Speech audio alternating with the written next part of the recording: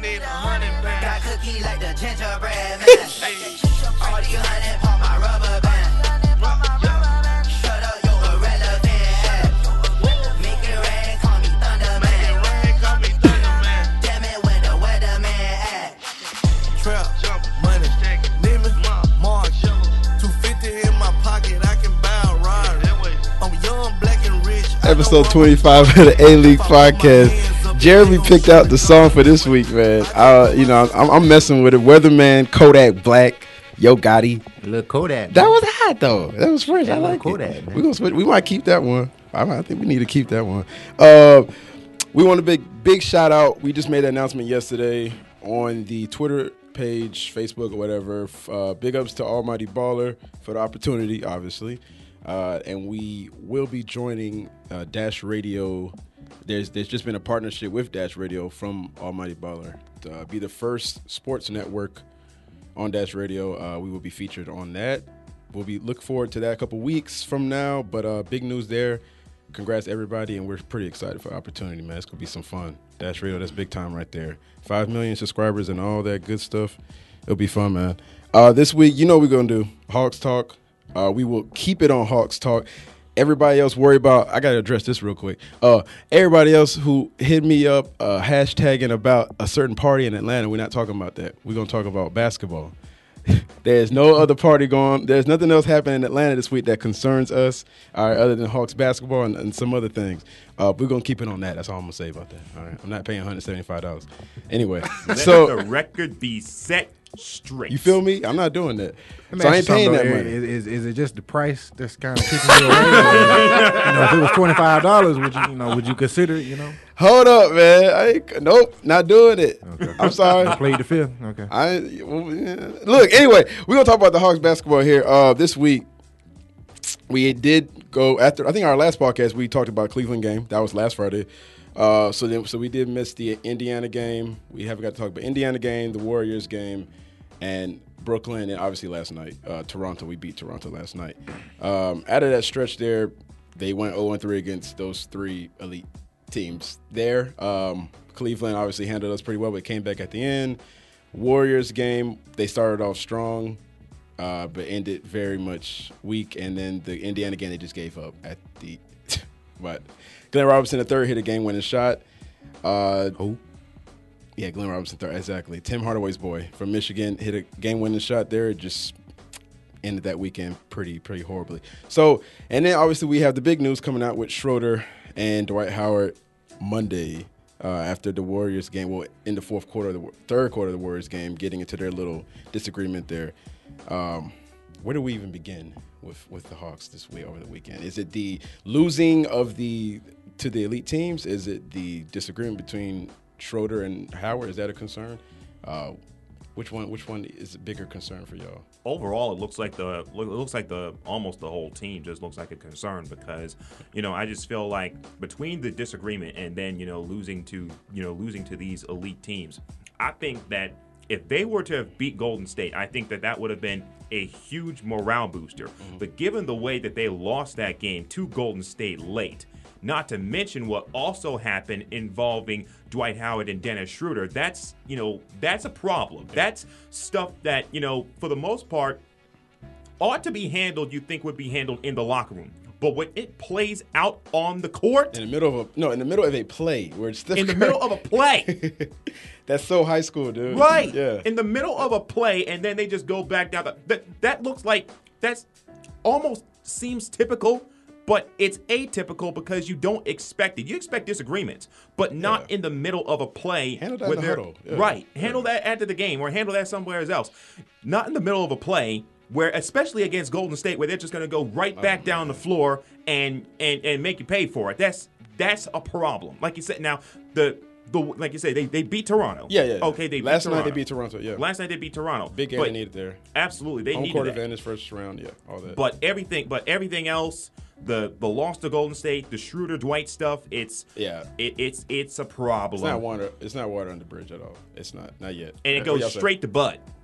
It does. Yeah, I like how they came out and tried to take a picture together and try to smooth all that over. Yeah. Let me take a selfie. Yeah, I just think reality just kicked in. I mean, like if you look back in the summertime, like after Dwight signed, a lot of media did not buy into the signing. A lot of people thought that the team's gonna get worse offensively, and I was just like, looking back, I was just like, there's no way they finally got a big man. Yeah. And it's just like, but I can see like they cited those same concerns and stuff about like how he would fit in. And I'm starting to see it now, just like how Dwight fits in, and it's just like he's a bad fit with the starting unit. And now, just like beginning the season, everybody just gets excited, because they had a pretty soft schedule. And I just think now the team's got film on them, and teams caught up to it and how to stop them. And now it's just like the Hawks are what they are. They are what they are. And even between those two, Dennis said it, but everybody was hoping that it would be like a deadly pick and roll. That only works if you have more shooters, obviously. But between that, like when Dwight, most teams do the same thing all year. If you watch them, everybody just puts at least two or three guys on Dwight as he's rolling to the basket. And that's it. That pretty much shuts him out. He's not going to do much. Dennis, I mean, his decision making it can be questioned at times. So it's like that's not a combo that's good. It's not Chris Paul and Blake Griffin. It's not any of these. John Stockton and Malone. It's not going to be like that. I don't know what people are expecting, but I know Schroeder said that earlier day, like the pick and roll, between them two is going to be daily, but they don't have any chemistry. They don't. And I think that disagreement, that's what the first thing I thought about, because all season long I'm like questioning exactly how close the group is.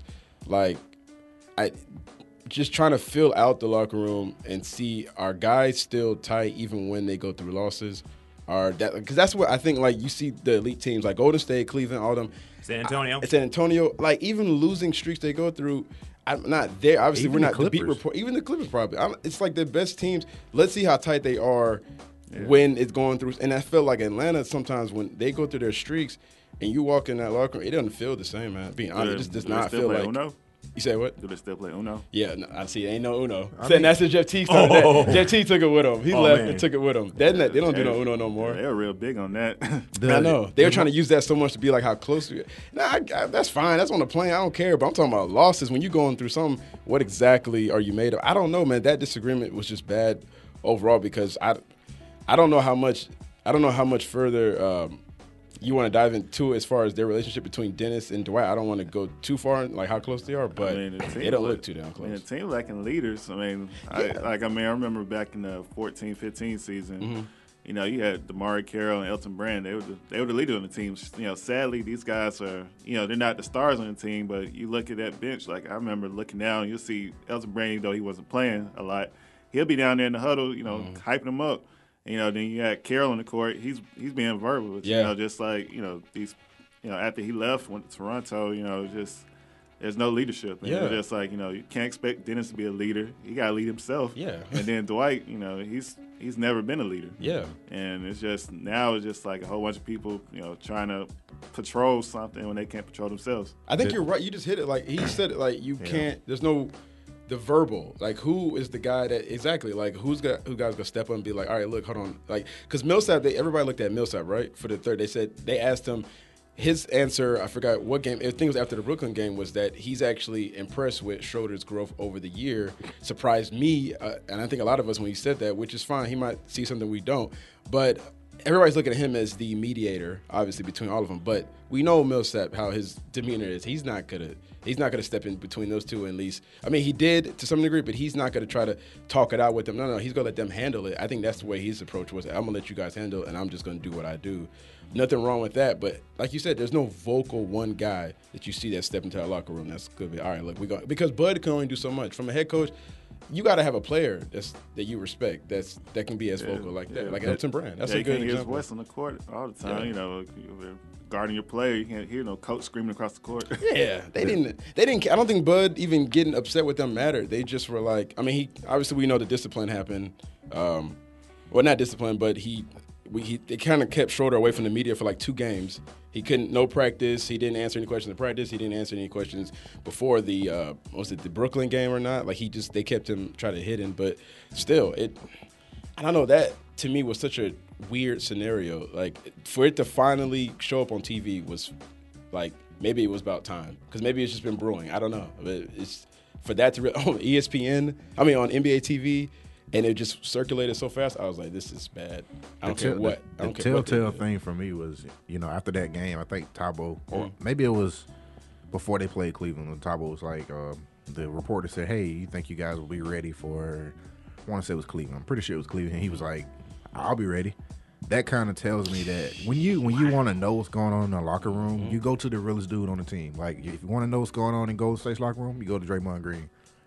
The Hawks, Tabo Cephalosha is the realest guy. Like, that's the guy you go to. I can agree with that. And he's the one guy that's like kind of got that I'm not afraid of anybody attitude. Yeah, he does. And the way he said that, it kind of made me feel like, not only is he feel like there's a split in the locker room, but he's also questioning the toughness and mental toughness of his team, which is a surprise to me for a guy that, probably will be out of there by the end of this year, and a guy who's not really an offensive threat. But he seems to be the one guy that's just kind of like, yeah, y'all, you're not doing what you guys are supposed to. You're soft mentally, and he's seeing this. He's peeping all this out, and that quote kind of just stuck out with me. It was, That's big though. Yeah, that's big. and then like you guys were saying, Paul Millsap, if he's expected to be paid like this, where has he been through all this situation? Like, I haven't heard him say anything about the Dennis and the Dwight Howard situation. I haven't heard him say anything. I mean, Yeah, wait, go ahead. I mean, he says stuff like, you don't know what goes on in the locker room, stuff. He's like real vague. It's just. But then why won't he squash it? Or if he's going to be making $33 million a year, or if they're even consider paying him that, he has to be a guy. Paul's It's- personality is just not that. at But all that's to what I'm fit saying, that. though. Yeah, man. it's not. It's for you to be paid like that and to be a leader on a team. It's more than just what you do on the basketball court. He's a good power forward. I mean, I joke around and I say he's not that good, but that's most of the reason why I feel like that is because I don't see him changing the locker room or changing the way the team plays. The team doesn't take on his personality for him to be the star player. Like, when They respect him though. they respect him. Yeah, They respect. I remember Bay said it like a couple weeks ago that Paul doesn't talk much, but when he does, that everybody listens. So I said I can see that with him, that he's just one of those guys that doesn't say a lot, but when but when it's time, that he probably does speak up. But it's not as frequent as you want. Obviously, we know it's not the same. It's not the demeanor you want. It's not loud. Like you're comparing like Draymond. Like we had that whole comparison. People always do that. It's a good power forward matchup. What's the difference between those two? I think that's one of the biggest differences. Like Draymond's gonna let it be known. Draymond was complaining yesterday after the Timberwolves lost that he didn't get any calls. But that's Draymond. He's gonna do that. He's gonna stick up for his team. Paul's just a little different with the way he does it. But I know it can be a little off-putting because it's like you want somebody in there that's they need one guy an in their locker enforcer room like that. Yeah, Exactly. Yeah. Because Every that one team guy, has one. That one guy in that locker room is that guy that, but going back to what you were saying earlier, Eric, that one guy in that locker room can be somewhat of an enforcer or somewhat of someone who can play peacemaker. Peacemaker, yeah, exactly. When there's some sort of disagreement that plays out, like say between Dwight Howard and Dennis Schroeder. They need that guy, and they also need that guy because, like you were saying about consecutive losses, that's what tests a team. That's what tests a team when they go through stretches where they're not doing so well. They're losing consecutively. Yeah. San Antonio has had that for years. That's why they've been so successful, and that's why they rarely lose. Yeah. That's well, why they even need it. and then Timmy. See, that's another thing. Like Tim Duncan and even Paul, probably same in some ways, same how quiet they go about their business, right? But Tim still comes across like when it's time that he's got to speak up and he's got to make sure that no foolishness, nothing's going around. We know he has pop. Exactly. He has pop above him, but still, Tim's whole demeanor there I still feel there's something about him. It's like, yeah, they respect the hell out of Tim Duncan there. Yep. Not saying they don't respect Paul, but all those guys look up to him as the leader. That he's always been the leader. He was the founding force of that whole team there. So I still see that with him. But And that's with passed Paul, on in San and Antonio that's to passed, Kawhi. Exactly, to Kawhi now. And Kawhi's going to accept it. But for them right now, we got the 2-star players who a lot of times don't even finish the damn fourth quarter in games where we have to come back. So it's like, where exactly is, like, the totem pole? Where's the respect? You don't really know that guys even respect each other. Not saying they probably get along, but they're still on the court. It's two different things, getting along off the court and respecting each other. Like, we know we play with people we don't. Right. Like, we were cool with, but then we get on the court like, man, like, you're going to be honest. Like, you don't you don't feel comfortable playing with them really completely. And it's a struggle. That's the struggle Yeah. that you sometimes have to overcome, you know, in terms of being able to, you know, get along with people on the court and people that, you know, mesh well, because everybody has different playing styles. Exactly. But how do those playing styles, how are they able to intermesh with each other when you get onto that hardware? Yeah, That's what that's it the is. difference, and I think that's a totally them being friends doesn't matter. Them taking that picture, like that, dude. It's means about nothing. yeah. It means we're talking about They basketball. take man. pictures with each Anybody- other during the All-Star game. Anybody took a picture? Yeah, right. And then, and even like the picture with them was them in the club or what? They were like in the club, like with, a bar or club, or hookah and smoking hookah. Yeah, whatever. It's like, come on, nobody cares. Y'all weren't even like really looking like y'all were having a good time. That makes me wonder how big this whole situation kind of just proves how big of a loss Al Horford is, though. I mean, he was willing to, you know, take a step back and then, you know, and do what he was asked to do, and then he was able to be a police kind of guy in the locker room, and then when they needed him, he would go out and get you 25.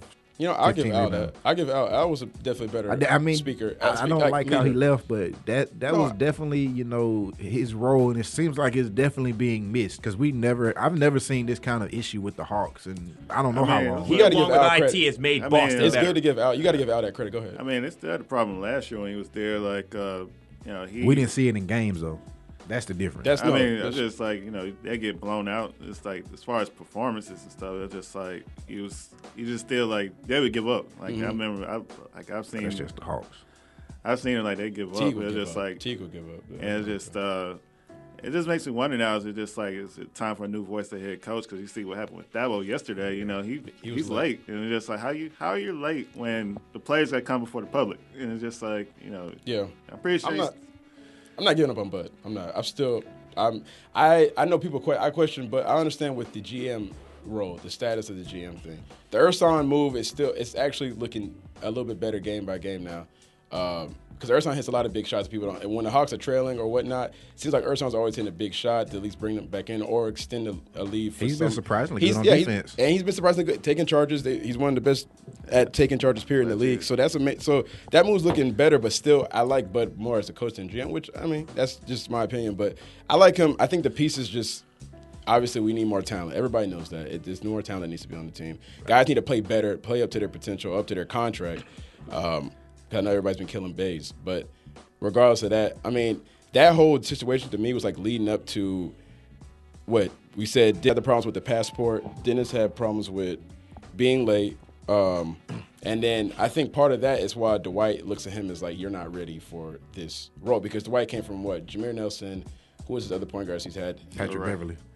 Yeah, Ray for Austin. Ray for Alston, other guys who were more vets. I don't know if he's ever played with a young point guard like this. So that's another factor we got to think about. I don't know if he's dealt with somebody who's finally stepping into a starter role. Right. I don't think he knows how to handle it. You know, he's always had to just be the other end of it and, you know, play with a vet PG. Now he's on it. Yeah. But who do you kind of, you know, who takes the blame for, you know, this kind of this situation? I mean, Dwight. He came in to be the face, to be the leader, but you know he's still like he was arguing with Dennis just as much as anything. I mean, were you surprised that Dennis got benched and not Dwight? Yeah, that's why I was like, I would have benched both. If you're gonna do that, bench both of them. I agree. Agreed. And I was like, wow, Send a message. Yeah, Pro veteran. I mean, just because he's a vet, I mean he's the first of all he's the one who threw the bad pass. Dennis is the point guard. True, you were throwing an outlet pass to Thabo Sefolosha. Where were you going? Yeah. And he threw it way out in front of him to the point he could not even reach it. It was just a bad idea. Yeah. And like you said, it's the Thabo, so just relax. I mean, and all that I really saw that Schroeder did wrong was that he stepped to Dwight and he showed he was like, hey, you did the wrong thing. And Dwight took exception to it and they went back and forth and it led to a basket. But I mean, as a young point guard, when somebody does something wrong, I mean, I don't agree with when he did it, but as a young point guard, you know, that's supposed to be a leader on the team, I wouldn't have a problem with it, but it just should have been done in a huddle. Hey, Dwight. Different way. Hey, Dwight, man, Dennis probably felt that he was showing him up, though. And I think that's why he did what he did, because he felt like you're trying to make me look as I'm but not. That's immaturity. That's it another, is, yeah. That's the ego, the young. I'm trying to prove myself, like you're saying, like point guard thing of you're not gonna show me up in front of everybody. Like that's not gonna happen, but it happened. So I mean, surprising enough. And then funny, quick thing, we were talking about real quick, but.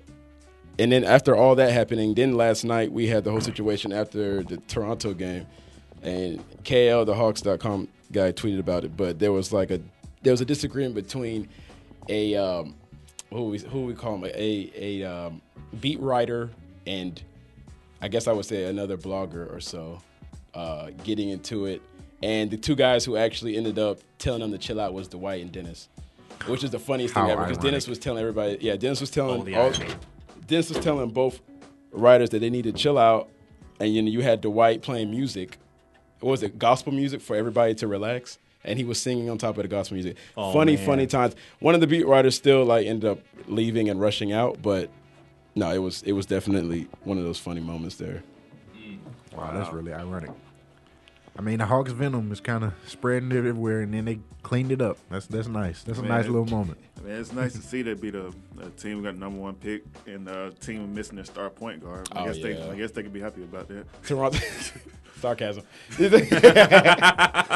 Toronto's win was a good win. That was a good win. It was a good win. They showed some urgency. I haven't seen that urgency all year. They haven't. They at least play hard. And it's not like Toronto's a bad team. Toronto's a very good team. I'm just saying, I just hope they don't get satisfied with that. Like, we beat a team about Kyle Lowry, beat Brooklyn barely. Yeah, and we're back on track. And then that Brooklyn game was, my God, that was a struggle to watch. They did not want to be there at all. It was so bad that, dude, there was in the media room, in the media area, there was a fan who came and just sat down, and with a pretzel and a beer.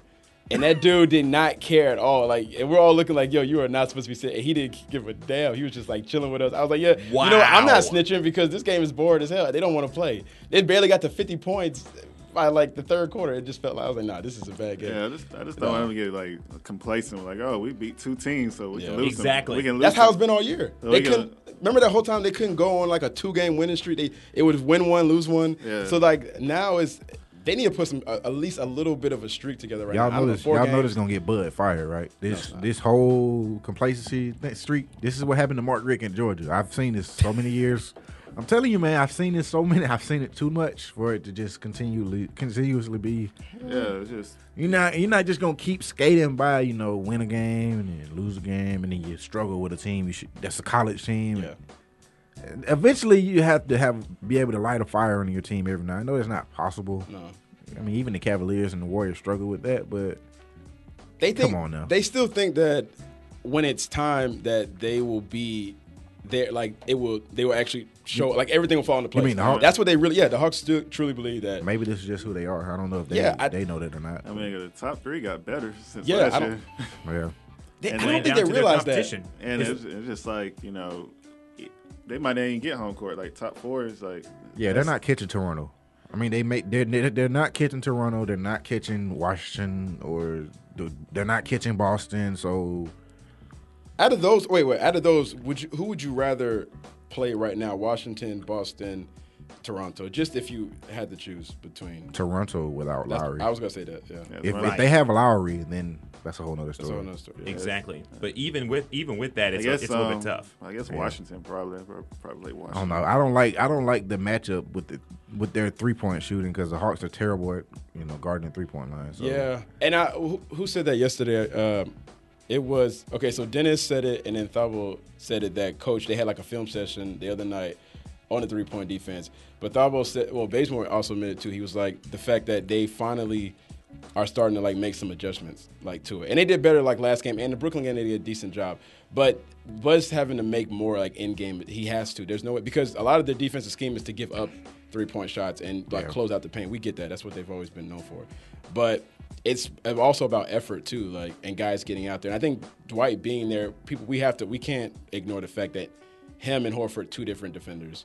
Dwight's not going out there on that perimeter. So it leaves a lot to be he get out exposed. there, it's ugly. And it's ugly because he gets out there. And first of all, he's always slow and late. I'm like, dude, the shot's already up by the time you get out there. So that's another problem. Yeah, it's him and so I think we see the value, and we got to give him credit again in Horford and what he did defensively. He's a totally different guy. He just obviously couldn't rebound like Dwight. But at what point do the Hawks look at Dwight and say he's just a dinosaur and we might need to just move in another direction? They paid him. But yeah. I mean, I watch every night. Every time I watch the Hawks, I mean, there's maybe one or two teams that have a center that's like Dwight. I mean, every center in the league can at least step above the key and shoot the ball now. Yeah. Even Jonas Valanciunas last night.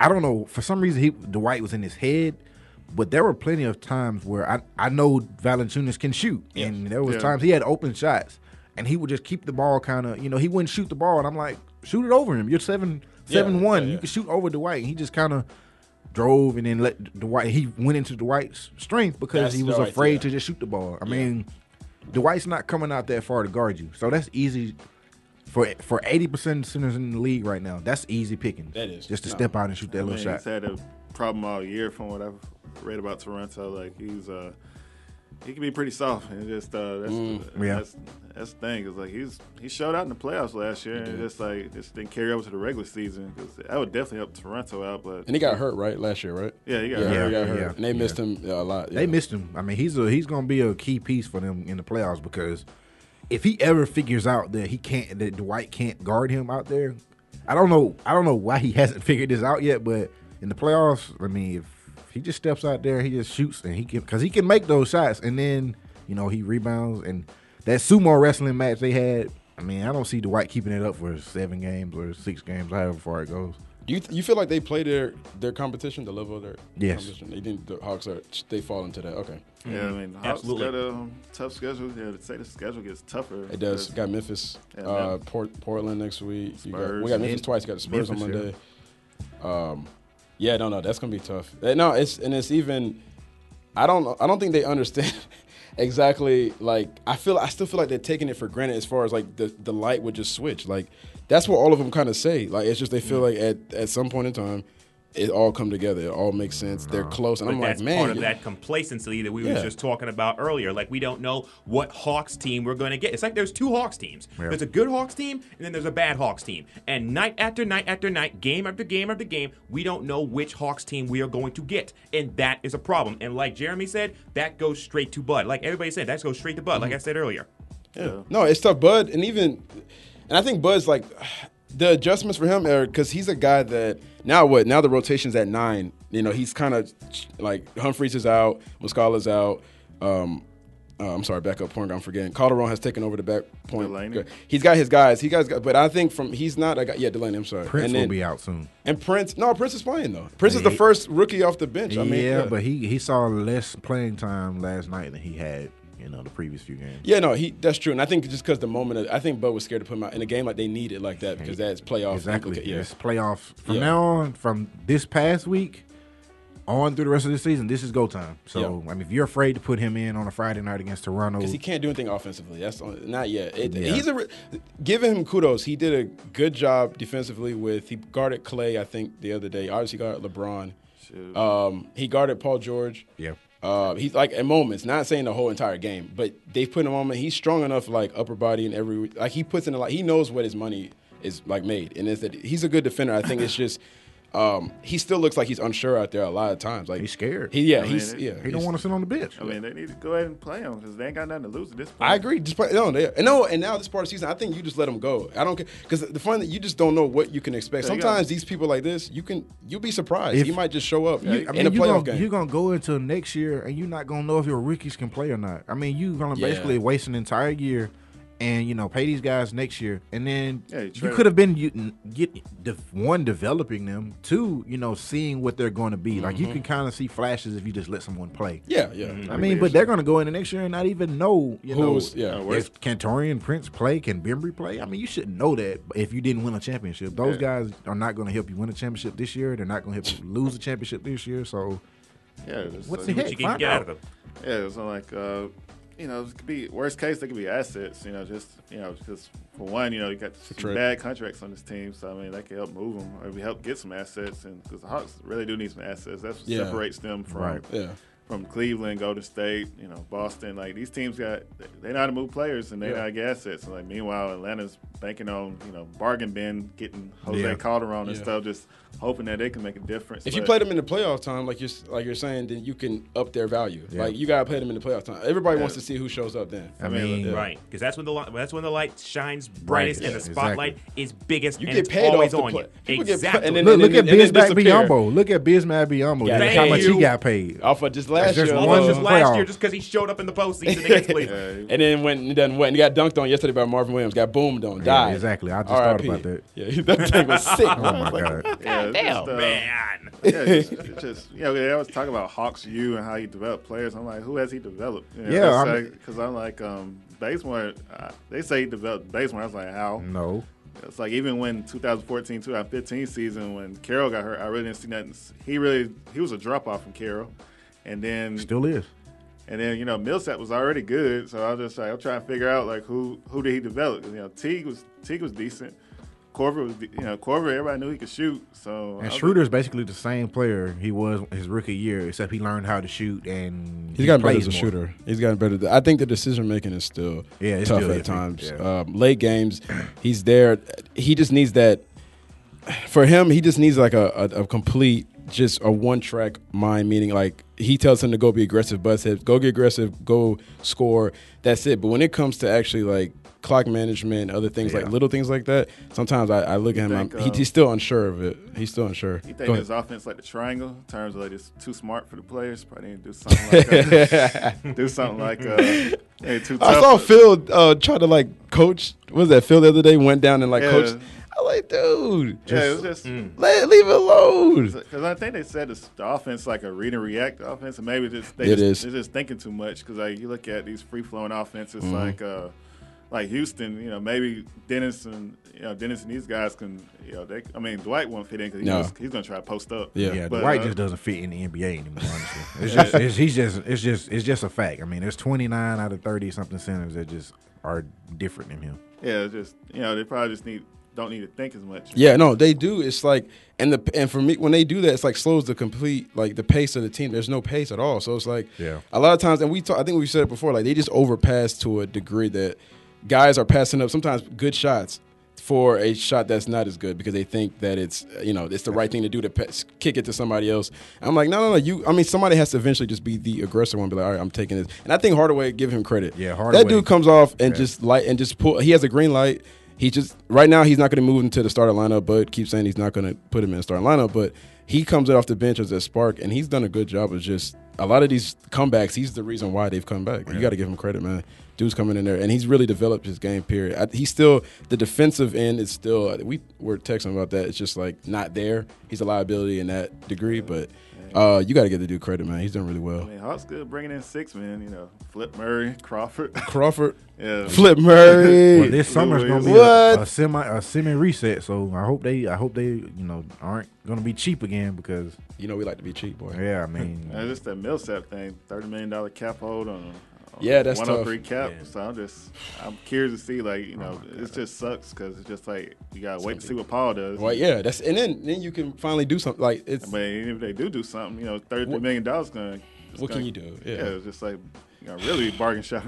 Well, right now we got a good pick. Well, I think we're projected to be like top 20 pick, right? Right now we're at 19. Last time I checked, it was like 19 or 20. That's not really. That's nothing. But hey, look, that's Garrett Allen or somebody like that, Luke Kennard, somebody like that. We're not getting Luke Kennard. I don't even want Luke Kennard. That's who they're gonna draft. They better. If they do that, I promise you, that's who they're gonna draft.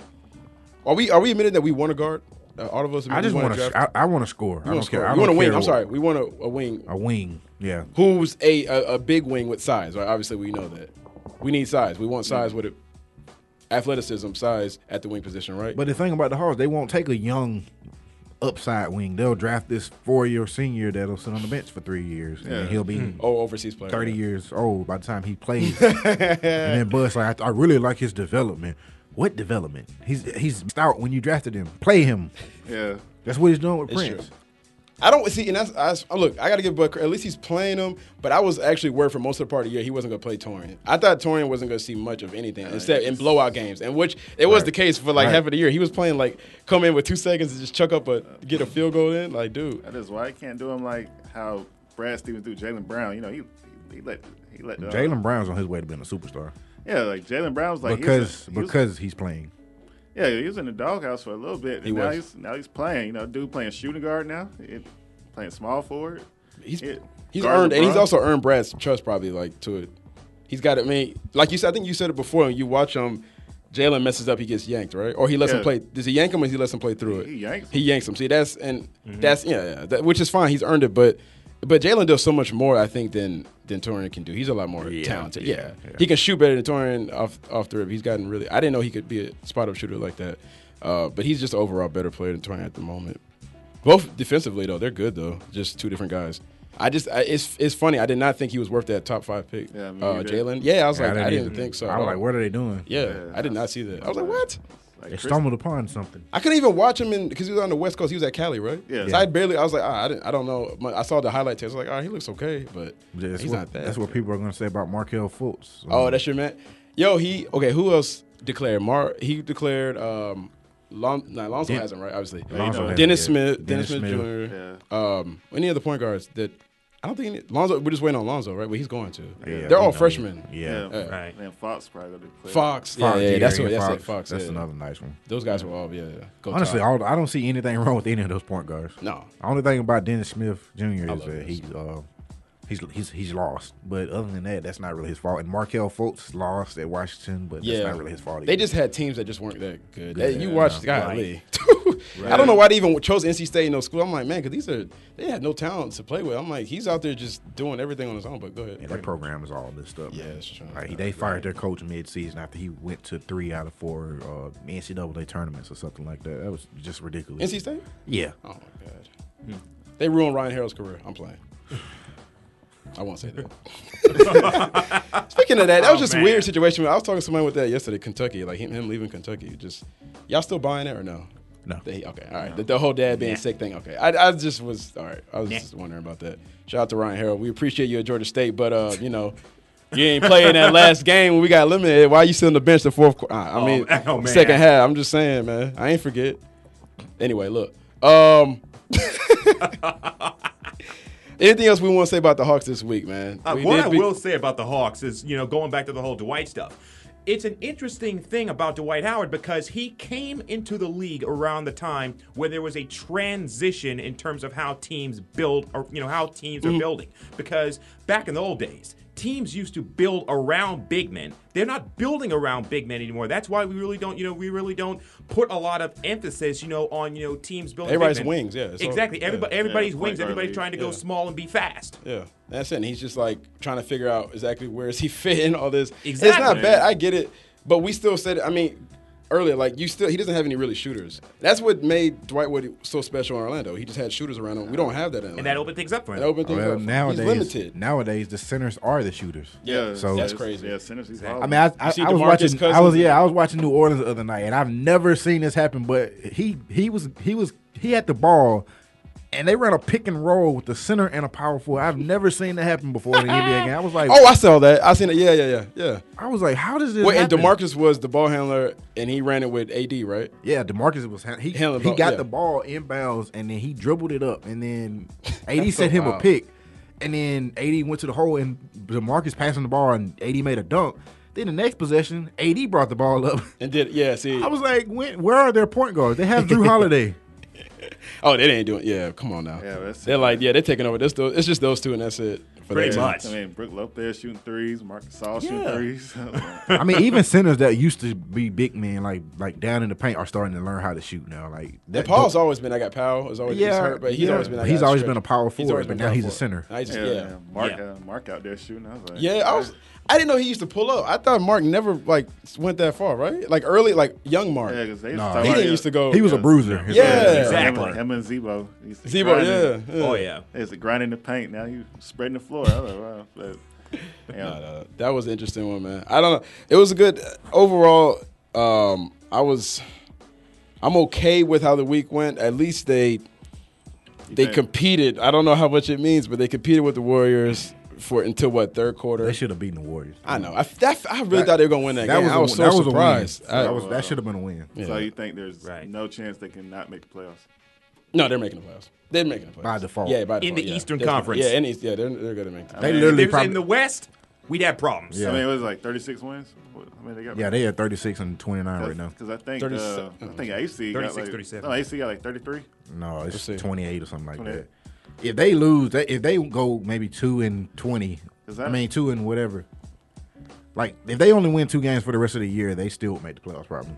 That's how weak the East That's is how right we- now. So I was just like, man, because I Seeming remember The like- NBA is weak. I know they go on these like losing streaks with like previous years, like out of nowhere.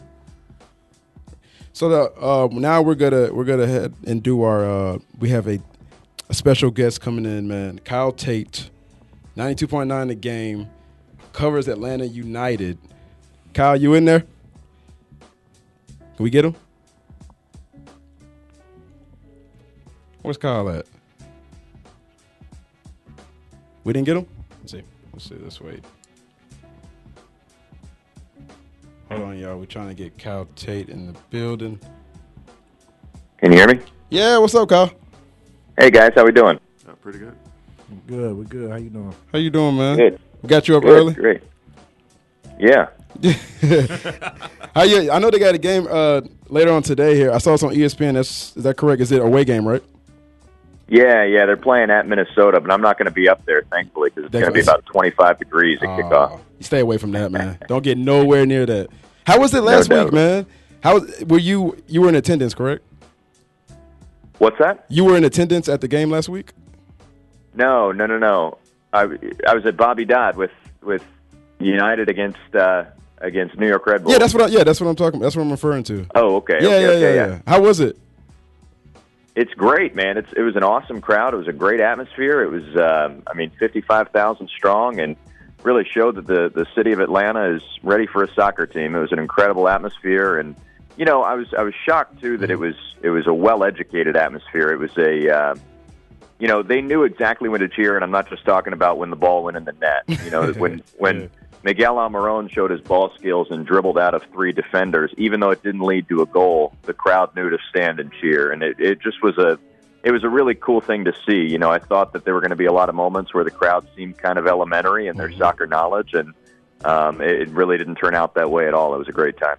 You think the build-up was good enough or get strong enough until that first game that it built enough excitement there, people educated themselves on the sport like you're saying? Just overall, you think the fans, from their perspective, that they really do enjoy like what this soccer team's about? How do you look at that? Yeah, well, I don't think that the city of Atlanta had to educate themselves in the last couple of weeks. I think that there was an untapped soccer market to begin with. I think that, if you go back to even the 2006 or 2010 World Cup, think about how packed out the bars were just to watch those games. And I'm not just talking about Team USA. I'm talking about, Spain versus Portugal. These are, you couldn't find a seat in a bar at 9 a.m. on a Tuesday watching the World Cup. So it really is.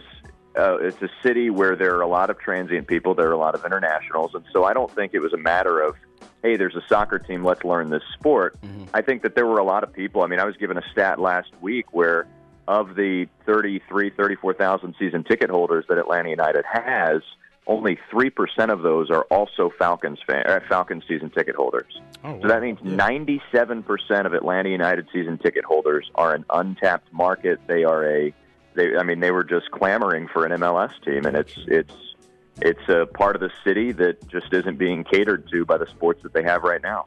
And I think you kind of hit on it right there. It's just having so many people from out of state, and a lot of people move here, and they already have their set college teams, set pro teams, and they're not wavering from that. So it's like the United team was like the perfect, as far as it came at the right time for everybody to kind of come together, because you got people from all types of, from all over, who are supporting all different kinds of teams as far as NBA or NFL goes, but they all seem to kind of gather together for just one soccer team. And they, like you said, they wanted some type of soccer in the state or in the Southeast period.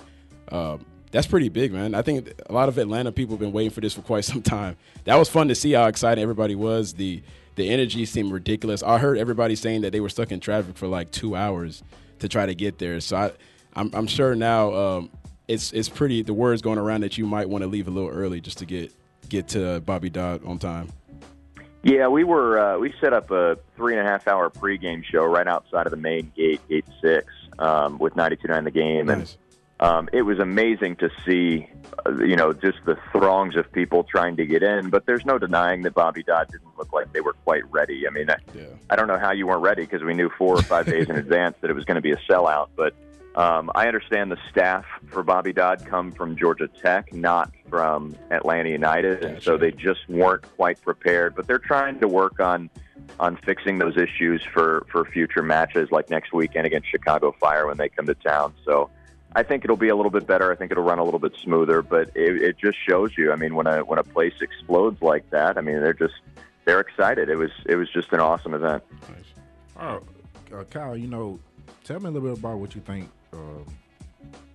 this having the Atlanta United now, what would that do for the development of talent coming out of, the state of Georgia? Like, when the Braves won all these division titles throughout the 90s, we're starting to see the fruits of that, kind of playing out with all the talent coming out of in high school and college baseball in the state of Georgia. How do you think that's going to have an impact on the amateur ranks of soccer in the state? Yeah, I think it's already there. I think that you can see that because United, what they've done in building this team is they have it in three different waves. They have a couple of veteran guys like Michael Parkhurst and Greg Garza on the back line, adding Kenwin Jones up top. You have veterans, and then you have younger guys like Miguel Almiron and Joseph Martinez and Hector Villalba. And then at the lowest level, you have what are called homegrown players. And these are local guys, Andrew Carlton and Chris Goslin. These are both Atlanta guys, and they're 16 years old. And the whole idea is that, in the next couple of years, Carlton's even pushing for minutes now at 16, and mom and dad have to drive him to the stadium and cook him dinner at night. So, it really shows, I think, that there's a lot of soccer talent in the Atlanta area. United has this entire academy that over the last 2 to 3 years since the team was announced that they've been building up, and they're taking the top soccer talent from the Atlanta area and around the Southeast to train them up from the moment that they're 11, 12 years old, so that eventually when they're 15, 16, 17, they can start getting first-team minutes. So I think that it's great for the city of Atlanta and the soccer world. I think that there was already a pretty well-established base for youth soccer, and now United has just come in and they're bolstering that. Okay. What's the difference between, when the Thrashers were coming into Atlanta and, now bringing in the Atlanta United? You obviously know how, that ended with the Thrashers and their problems with support throughout the years. What do you see that's kind of different, with the United? Well, I think difference number one is the ownership group. I know that the Atlanta Spirit weren't very well respected in the Atlanta area. They had a lot of issues with the city, and I don't know that hockey and soccer are the same thing. You might throw them into the same category because they're not the main American sports of football, basketball, and baseball. But, Atlanta had already lost one hockey franchise, and people might say, well, yeah, but they've lost the old Atlanta Chiefs, too. That was a different era in soccer. That was before TV deals. That was before you could really sell advertising on the jerseys. And, that was the old NASL that folded just a couple years later. MLS is here, and it seems to be here to stay. And they're rapidly expanding, and the sport of soccer is growing a lot faster than it ever has. So, to say that Atlanta's a bad sports city because they already lost the Thrashers, and now because of that they're going to lose soccer, I think they're two very different scenarios. And I think with the ownership of Arthur Blank, he is bound and determined to make this team a success. He is absolutely passionate about this team, passionate about this city, and it's always been a dream of his to not only own an MLS team, but he eventually wants the city of Atlanta to become a focal point in the soccer world. He wants it to become a place where World Cup games come to, and where we can possibly have a group stage and maybe even the championship of World Cup at Mercedes-Benz Stadium. He knows the market is there. It's just a matter of building this city up, and now he's going forward with plans to possibly bring Darren Eales, former club, the team president for Atlanta United, Tottenham over to play a friendly against Atlanta United. He's talking about the possibility of maybe bringing Barcelona over, or one of the bigger international clubs. And so as he does that, people will start to realize, wow, Atlanta really is a great soccer city. Let's start talking about a possibility of maybe bringing in 2026 is a possibility of hosting the World Cup in the United States, and Atlanta could become a major player in that simply because of Arthur Blank's ownership. Okay. Why is this such a great time for, Atlanta to get their franchise?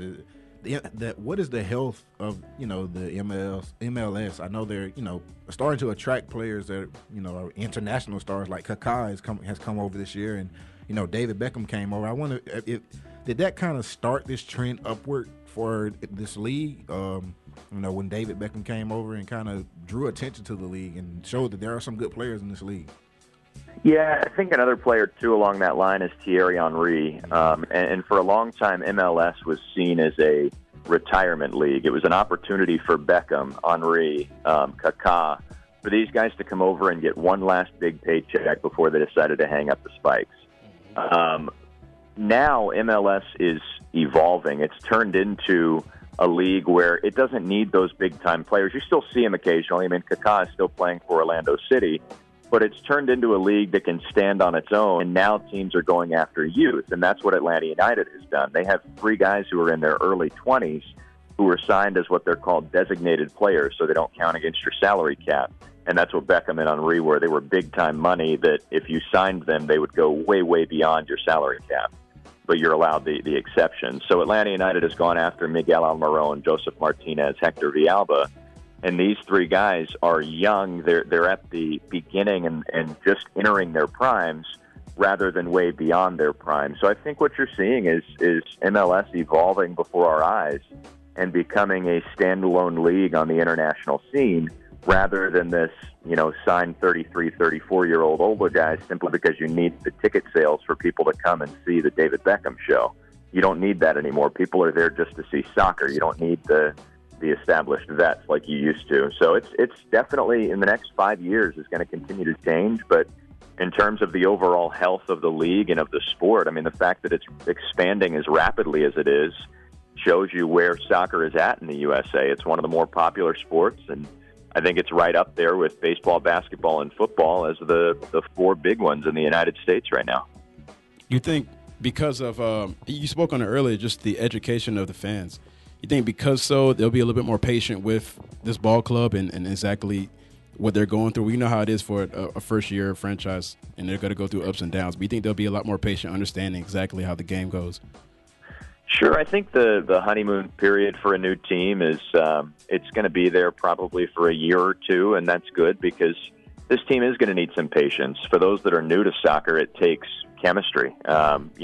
You can put the 11 best players in the world on the same pitch, but that doesn't mean they're going to play well together. If they've never played together, it takes, the way I've likened it to non-soccer fans, Matt Ryan and Julio Jones didn't have the connection that they have now when Julio was a rookie. But now, because they've thrown so many passes, because they've had so many curl routes together, Ryan knows exactly when Jones is going to turn around and make that cut, so he throws it before he ever cuts. Mm-hmm. And then Jones turns around, it's right there in his stomach ready to catch.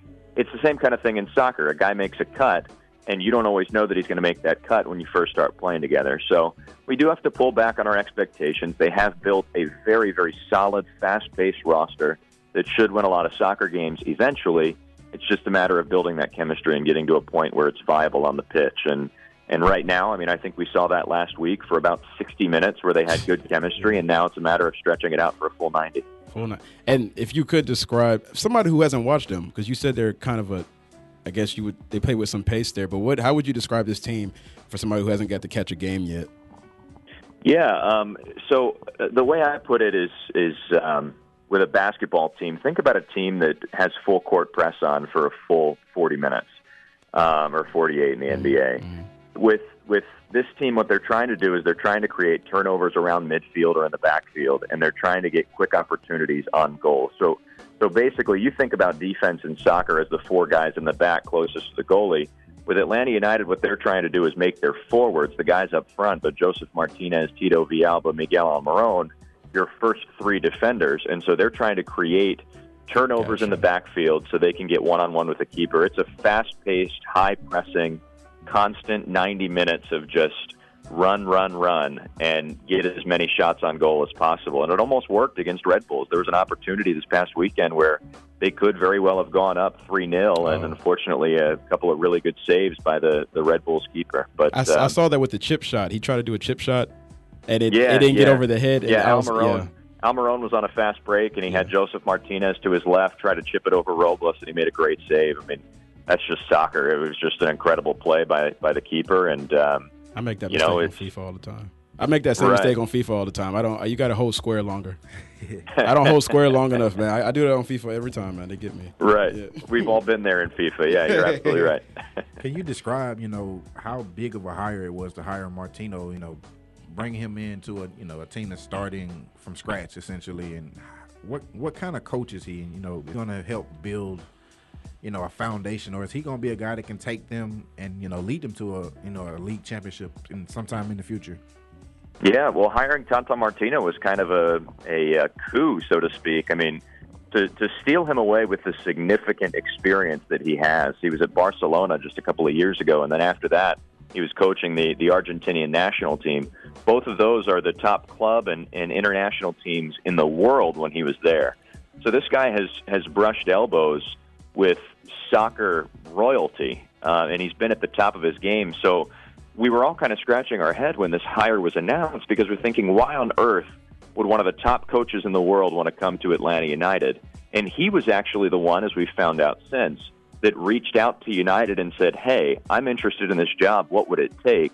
And he shows up to dinner with Darren Eales with this massive notebook of notes and full rosters and tactics for every team in MLS.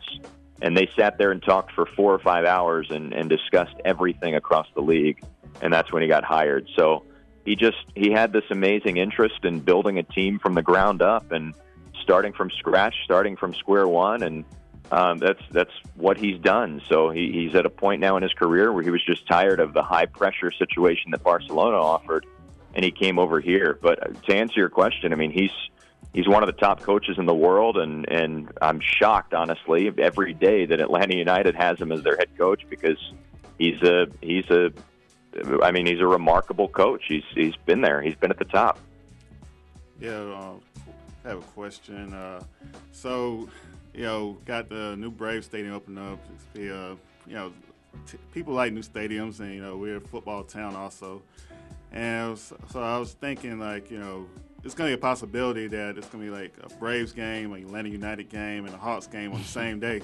And I'm just wondering, what team do you think will be affected most by attendance? Because it just, it's like they're not Atlanta, their stadiums are pretty spread out, unlike other major cities.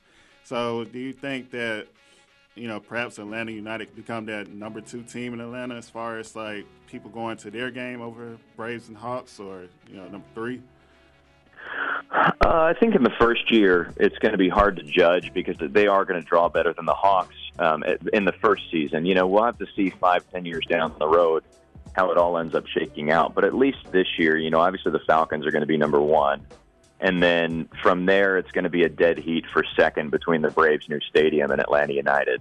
And they're going to seat about the same, too. I know Bobby Dodd is going to be about 45,000, and then when Mercedes-Benz comes in, it'll be probably around 50 to 60,000. I think that somebody asked me the other day, they said, when does Atlanta get a piece of the pie? And the piece of the sports pie in Atlanta, and my answer was, I think it already has one. It already has a seat at the table in terms of major sports. I mean, you don't draw 55,000 to your opener and not have a major seat at the table. So I think that the interest is there, the team is there, and I think that this team is here to stay, as they showed this past weekend. This isn't just a quick flash. I think that this is going to be something that the city of Atlanta is interested in for quite some time. And I was also, we mentioned it a little bit earlier as far as the continued growth of MLS. I remember reading something about how Atlanta United sold more season tickets than any other MLS team in history. We've seen the rapid growth of MLS, with how they've expanded. I believe they now have 22 teams, and they're a relatively young league, but only they've been around since the 90s. Where do you see MLS in terms of its overall standing in 10 years or even 20 years? The league itself came around back in the mid-'90s as part of a World Cup bid, and in order to get the World Cup, they had to start MLS. And so it started out with 10 teams, and in the last 10 to 12 years, they've expanded by more than double. They've added 12 extra teams. A couple years ago, you had Orlando City come in along with New York City FC. In a couple more years, they're looking at Miami. They're looking at another LA franchise, possibly one in San Diego.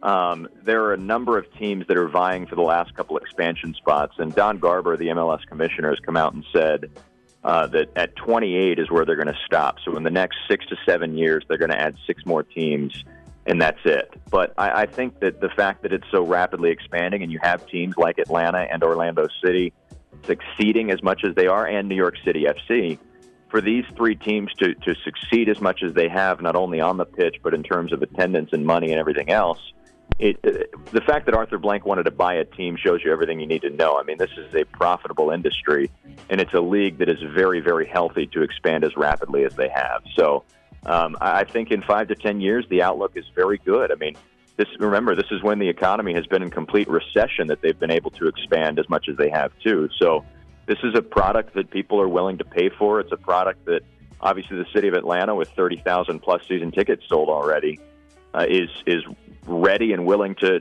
pay for and come watch. So in terms of health, I have to imagine it's going to continue to tick upward in the next 10 years. And I don't know, I'm interested to see it in a decade. Looking at the roster as well, I know you've gotten a good bit of time around all the players and see the talent. Is there any, I guess, even a youngster or whatnot that you can see years from now that will really make some noise and maybe possibly be a key contributor for the USA, the national team?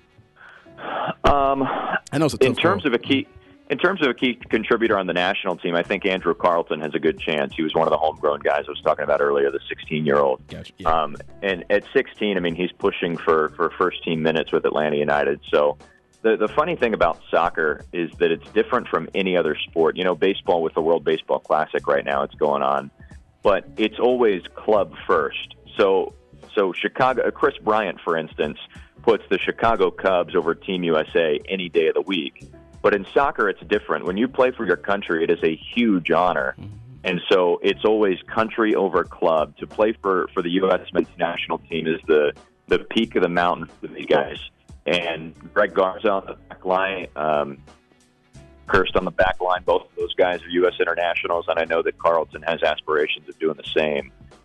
In terms of youth on the team that won't contribute to Team USA because he's not from here, but Miguel Almiron is probably the young star, and a lot of people are talking about him as one of the possible best players in MLS this season. He's lightning quick. He's from Paraguay, but he was playing in the Argentinian league, and so that's how Tata Martino knew about him because he's from Argentina.